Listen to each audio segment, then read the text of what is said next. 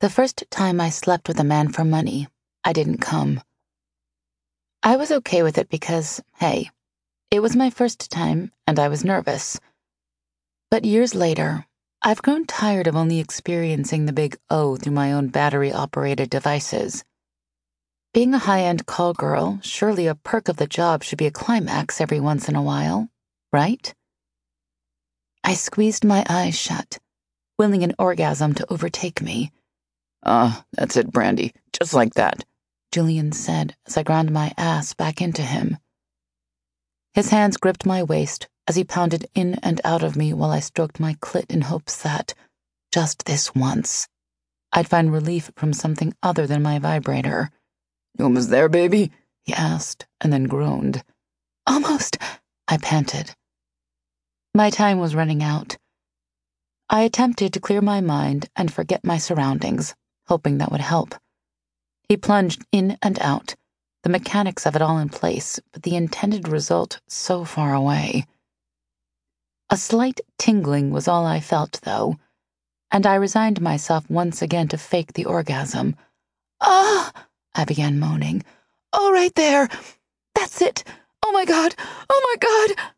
I fisted the sheets for extra effect. "Oh, Julian, I'm gonna come! I'm coming for you!"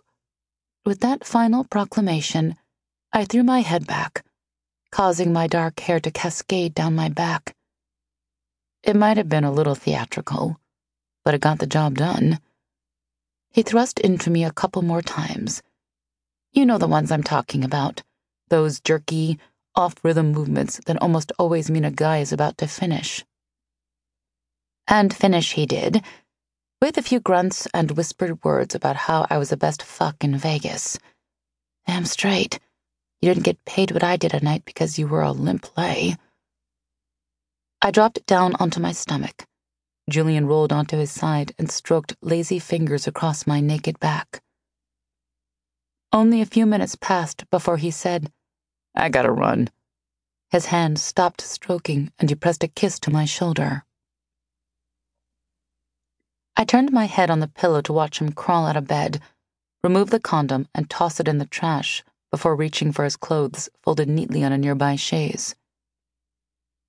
We'd left the hotel curtains open, and though it was dark out, the chaotic, sparkling lights of Vegas provided enough ambient light for him to go about his business. My gaze wandered to the night sky in search of stars, but like always, there were none to be seen here. Growing up in Utah, there were always an abundance of stars. Then again, Vegas seemed to suck the light out of everyone, so I supposed it was fitting. Just another reason why I hated this wretched town. The mattress sunk as Julian sat on the edge of the bed, drawing my thoughts back to the present. "I wish I could stay longer." He leaned down and tucked my hair behind one ear. "I'm sure I'll be seeing you soon." I sat up, not bothering to cover myself, comfortable in my nakedness. "I had a good time tonight." His hand brushed the side of my breast before settling on my waist. "You know I always have a good time with you, Brandy." I curved my lips into a smile, one designed for seduction, and I leaned in, pressing a chaste kiss to his lips. His hand at my waist gripped me tighter. "Got some business to take care of out of state. I'll make arrangements to see you when I'm back in town." "Be careful," I said. He nodded and slipped back out of bed quietly to make his way out the door. Julian was in a dangerous line of work, to put it mildly. I didn't know specifics, but I knew enough not to ask questions. I lay back down and gazed once again out at the night sky. I enjoyed my evenings with Julian, as much as I was able. At least, I always knew what to expect with him. He was a pretty average middle-aged guy with light brown hair and a fit body, and the best part was that he wasn't into kinky shit. Once I was sure he wouldn't be returning, I rolled over and turned on the lamp. The expensive hotel room came into view, and I instantly spotted what I was looking for. On the corner of the nightstand sat a stack of bills that had been neatly arranged. I reached for it to tally my nightly earnings. Counting off bills in my head as I placed them on the mattress in front of me, I realized that he'd left me a larger than usual tip. I smiled to myself. My blowjob skills must have been on point tonight. This is the part where you judge me.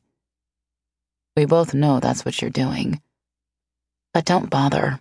It won't make any difference to me. I'm not in need of someone to save my fucking soul. And no, I didn't get into prostitution because I had daddy issues, nor do I have a drug habit I'm trying to support. I had my reasons, as does anyone who's ever done something worthy of being judged. A soft knock sounded at the door and the mechanism inside the lock clicked. The hulking frame of my bodyguard Leroy came into view as he stepped into the room. Hey, baby girl. Saw Julian book it out of here. How'd everything go? I held up the cash and shook it back and forth. He was generous tonight. I'm one of the agency's top earners, which means that Leroy accompanied me wherever I conducted business, all on the orders of my Madam Sylvia. Since Julian was a longtime client, Leroy waited in the lobby rather than outside the door, giving him a little more leeway than he would a new-to-me John. I'm sure even Leroy tired of listening to my fake orgasms. God knows I got tired of performing them.